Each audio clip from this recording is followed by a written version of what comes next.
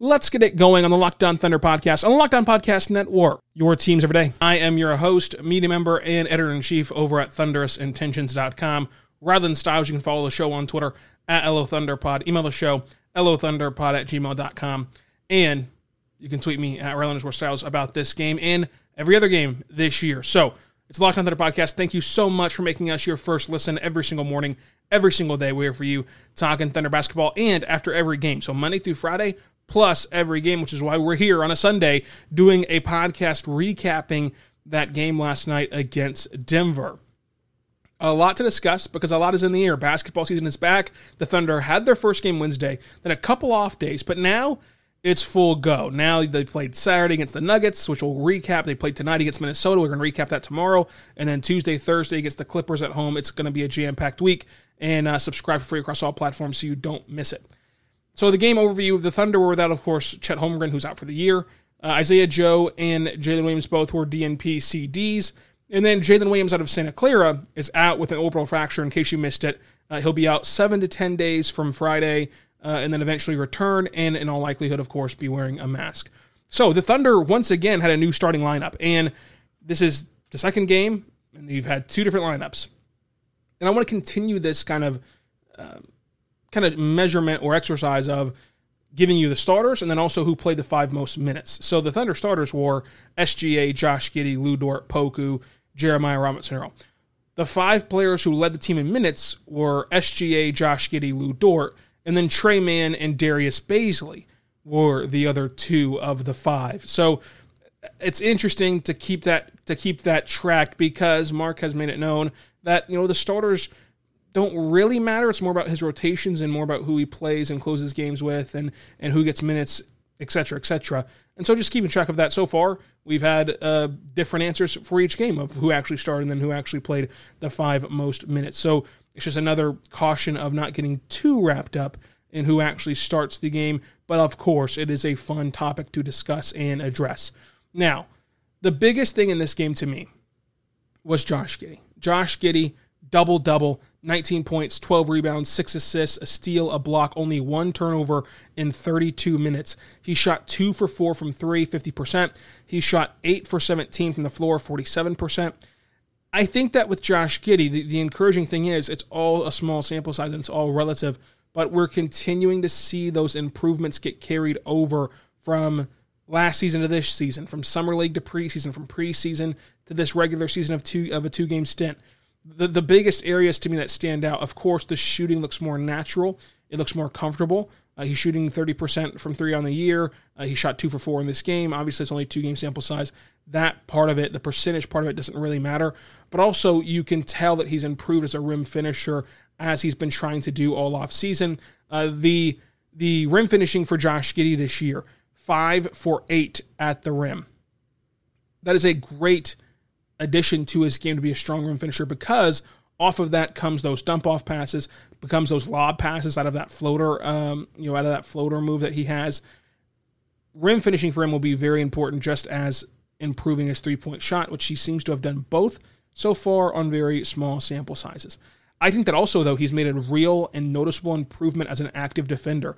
There were more than a few times where he got kind of isolated on MPJ and was able to stay not only with him, but in front of him and force a pass out and deny him the action he wanted to get into. So that kind of activity and intensity and just kind of engagement on the defensive end for a guy who is going to be predicated on, of course, his offense and his playmaking and things of that nature were 2 great things to see, the rim finishing and plus the defense. And then the turnovers. This is a guy that is passing the ball and trying to get the offense in rhythm, trying to get the offense in flow, and yet still, there was only 1 turnover in this game. Now, of course, there's going to be games where he has 4 turnovers, where he has 3 turnovers, where he has no turnovers, etc.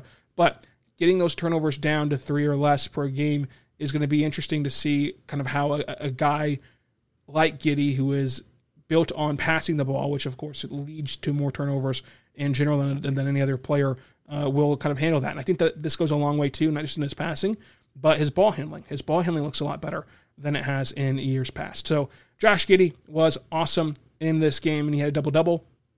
SGA was also incredible. He dropped 28 points in 33 minutes with 7 assists and 3 rebounds plus a steal. He shot 45% from the floor and 1 for 5 from 3. He is listed as questionable today against the Timberwolves in the second leg of a back-to-back due to a hip contusion. My guess is he'll go through his pregame warm-ups and all that kind of good stuff, the warm-ups and the shooting drills, everything, and then he'll see if he can give it a go or not. Again, he's questionable, so this is just to make everyone alert of a possibility, but it's not anything set in stone, hence the questionable tagline. So we'll hear from Mark pregame about his availability. If I had to guess, I think that he'll go through the shooting drills and be all right, but that's just simply a guess, and we'll have to wait and see what Mark has to say. But hopefully he can play in the home opener for the Thunder against the Timberwolves tonight. But he's been awesome so far this year. Had a 30-piece against Minnesota on Wednesday, dropped 28 on Saturday, and hopefully we see him play again on Sunday against Minnesota. So I want to discuss Lu Dort. And I think that with Lu Dort, you're seeing the repercussions of Chet Holmgren's injury, and one of the big areas of impact of Chet Holmgren's injury is coming through with Lu Dort so far this year. Again, a very small sample size, and you do not want to overreact, but I do think that this is a real kind of topic of discussion so far through 2 games. Lu Dort's offensive game has not been good. It just hasn't been. And there's not really any way to sugarcoat it, and I think that Lu Dort would be the first to tell you that there is no good way to sugarcoat it and no good way to explain it other than it's just not been a good offensive year for him so far. And again, it's only 2 games, so it's not that big of a deal. But I want to kind of use this as a springboard topic to discuss what Chet Holmgren could have provided for this team and what Lu Dort needs to change to be a more efficient offensive player, all coming up. But first, I want to tell you right now about our good friends over at BetOnline, folks. BetOnline is incredible. You can go there and you can find any odds or news or anything that you want in the world of betting for NFL, MLB, NBA, college football, college basketball is going to start up pretty soon, NHL, UFC, MMA, all that good stuff, golf even. And you can even bet on the Thunder tonight against Minnesota. The Thunder are 2-0 against the spread. They did cover the 10.5 against the Nuggets on Saturday. They are against Minnesota 8.5-point underdogs against Minnesota at home. So 8.5-point dogs in the Paycom Center. The Thunder are. Will they go 3-0 against the spread? Will they get their first win of the year? You can bet on that at BetOnline. BetOnline is where the game starts.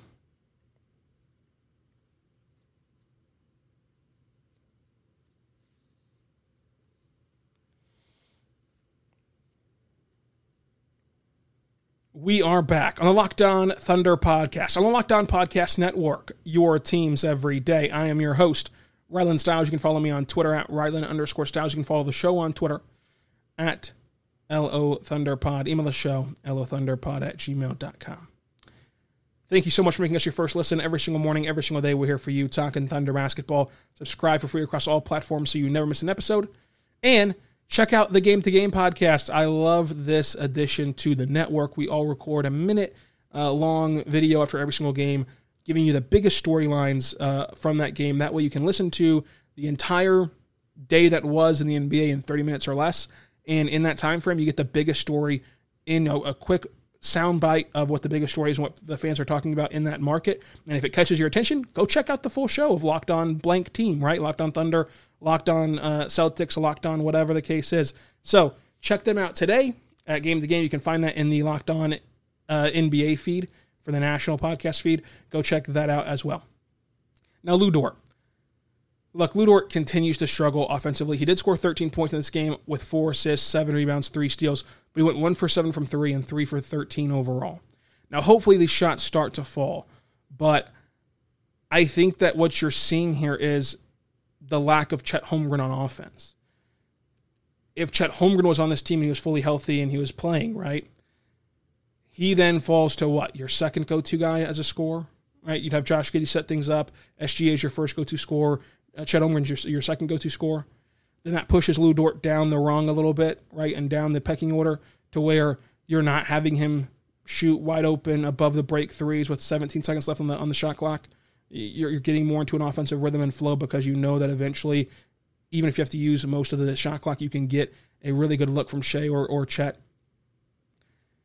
I think that that's a big area where if this roster was flushed out, and even if they were healthy, just like adding Jalen Williams and adding Chet Holmgren and everything else, that it gives Lu Dort a more efficient role and a better role for him that he can thrive in.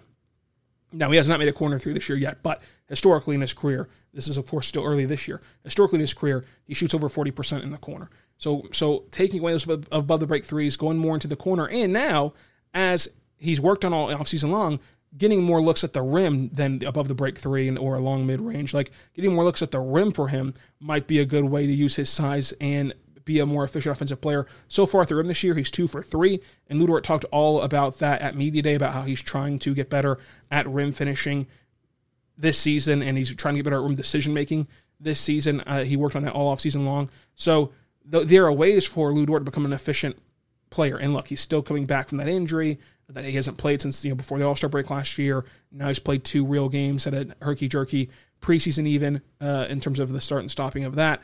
So the overall point is it's not a very good offensive start from Lu Dort. Still taking too many shots above the break from 3, especially early on in the shot clock for my liking, even though that they're open and even though that the Thunder want to play fast. I just think that you could get more quality looks out of a possession than that, especially in certain settings of the game that these are happening in. But there is a pathway to improve for Lu Dort's offensive game, and there's a pathway to improve this season. I don't want to act like it's all next season and all whenever Chet gets back and whatever, but it is still in this season that they can improve. But it's important to also look forward and understand that you're going to have Chet Holmgren. You're going to have whoever you draft in 2023 that'll likely be a better offensive player than Lu Dort. Not a better defensive player, but a better offensive player than Lu Dort, which will, again, give you a better option to score. You're going to have Jalen Williams come back in 7 to 10 days, who I think is already a better offensive weapon than Lu Dort is at this moment in time in his career. So these are all things that will help alleviate some of that pressure on Lu Dort's offense. And as you take some of those weights off of his back and the pressure of the offense off of his back a little bit, then you're going to see him improve on the offensive end because he's not being asked to do too much and not being put in scenarios in which, not that he can't handle, but that he can't especially thrive in. Whenever you kind of reduce his role a little bit, he looks a lot better. And of course, he's going to play that lockdown defense and play just a stellar game overall on the floor whenever you can do that. I do want to touch on Darius Bazley as well. Bazley off the bench, 21 minutes, played more than both of the big starters, Jerry and Poku. 6 points, 2 steals, 3 blocks, only 2 fouls. One of them was a bad foul on the jump shooter, and the jump shooter made the 3-pointer, sent him to the line for a 4-point play. But only 2 fouls while playing that switchable and high-impact defense with 2 rebounds is a nice overall game for him in 21 minutes off the bench. He played a lot more into control. He had 1 drive where he lost the ball going up on that spin move that he likes to do. So really, you look at this, and when he came into the game, the entire energy of the game, complexity of the game, and score of the game changed. The Thunder got back into it. The Thunder kind of got a shot in the arm whenever he came back in. They played better defense whenever he came back in. He made 2 negative plays in 22 minutes, which is a far cry from where he was a year ago, right?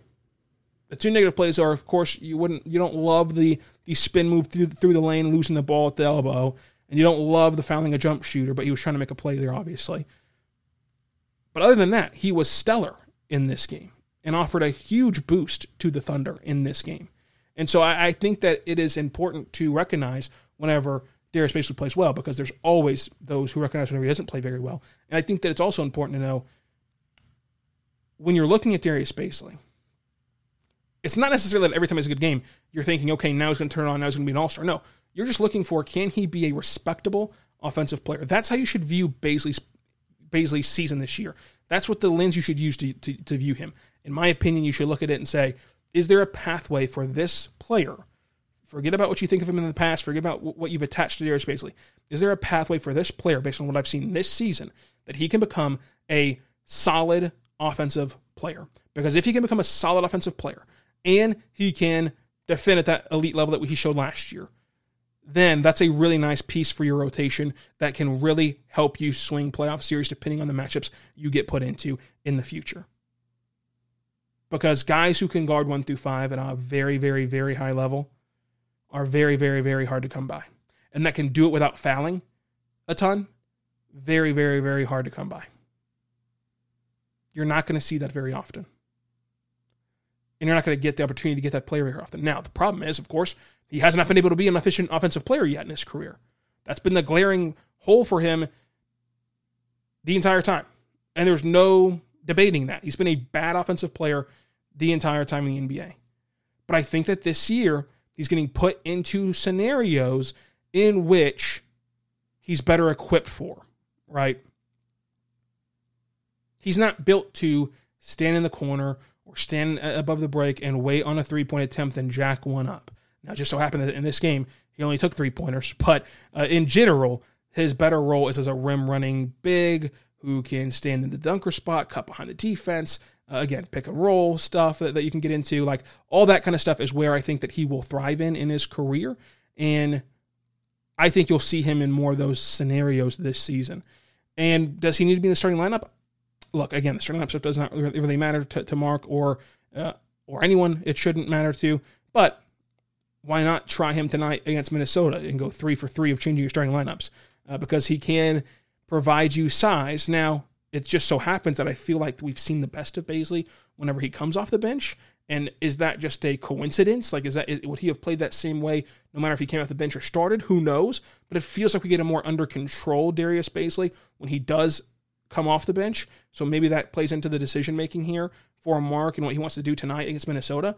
But Bazley, in general, this year, going back to the last 2 preseason games plus these 2 games right here, has been really good as a player.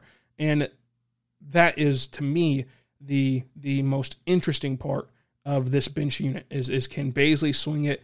Can Muscala swing it? Can Wiggins swing it? And if those guys are going to play well, then you can win some games and you can close out some games eventually. But this team is young, and this team is going to struggle to close out those games, as we've already seen. These are 2 games that we've watched this Thunder team play. The youngest team in the NBA, the Thunder are, and they've played 2 teams that people think can be a top half of the West team in this stacked, loaded Western Conference that people believe that these 2 teams, Minnesota and Denver, can be in that upper echelon of the Western Conference, and they've taken them down to the wire. And a big lift of that came from Mike Muscala, who had 18 points off of the bench and shot 60% from the floor and 57% from 3. He had 6 rebounds and an assist. I mentioned on the show on Friday, or I should say on Thursday, whenever we recapped the Minnesota game. On top of being young, you can't compound that problem with your 2 veterans, Muscala and Kenrich Williams, playing poorly. If you do those things, if you have those 2 guys not play well, plus young, plus late game scenarios that you haven't really been in before, you're going to lose games and struggle to close them out. So whenever Muscala played well, this time it didn't get them a win, but it did lift them to a position to win the game. So without Muscala playing this well, this game would have been a 10, 12, 15-point loss. With Muscala playing well, he got you back up and kind of got you on that bell curve back up toward a close game that then the youth could not close necessarily, because you're playing a team that has been in playoff games before and been in playoff series before and have played in interesting and tough environments before. And they had the emotional lift of playing their home opener, which is always a battle that you're going to go up against in these first few games, like against Minnesota Wednesday and against Denver on Saturday. And then you get that huge lift tonight, as your home opener is in OKC tonight against Minnesota, which I'm interested in to see. I can't wait to be down there and be in the arena tonight. The Thunder in this game, though, against Denver, never trailed by 10 or more points. They trailed by 9 as the largest lead for Denver. They led once by 6, OKC did. There was 11 times that this game was tied and 11 times that this game changed hands in terms of the lead. The Thunder lost the rebounding battle by 3. They're 1-1 this year on the glass. The Thunder had 6 fewer turnovers than Denver. They won points in the paint 50-38. They lost second chance points 20-11. They dominate fast break points. OKC does 18-5. Now, fast break points, of course, can fluctuate game to game, obviously with different settings. But Mark did say publicly after the game on Wednesday against Minnesota that the team needs to play faster whenever SGA and Josh Giddey are on the floor. Well, they got more fast breaks in this game, and they capitalized on more fast breaks in this game than they did on Wednesday. The Thunder had 6 in double-figure scoring. So did Denver. And now they play Minnesota on the second leg of back-to-back. This is the second time in 3 games that Oklahoma City plays Minnesota, and it's the home opener, which is always fun. My biggest things to watch for, do we get a different starting lineup again? I'm interested to see if he changes it again, 3rd straight time. And can the Thunder keep Anthony Edwards in check again? Because, let's face it, Wednesday against the Timberwolves, Anthony Edwards was not a very loud player. He didn't really pop, and he didn't really leave a mark on that game. So can you keep him in check again and then just worry about the bigs? Because if Anthony Edwards is going off and he's cooking, plus they have that mismatch down low, it's going to be a very uphill battle for the Thunder in this one. So I want to watch how they handle and defend Anthony Edwards in this game.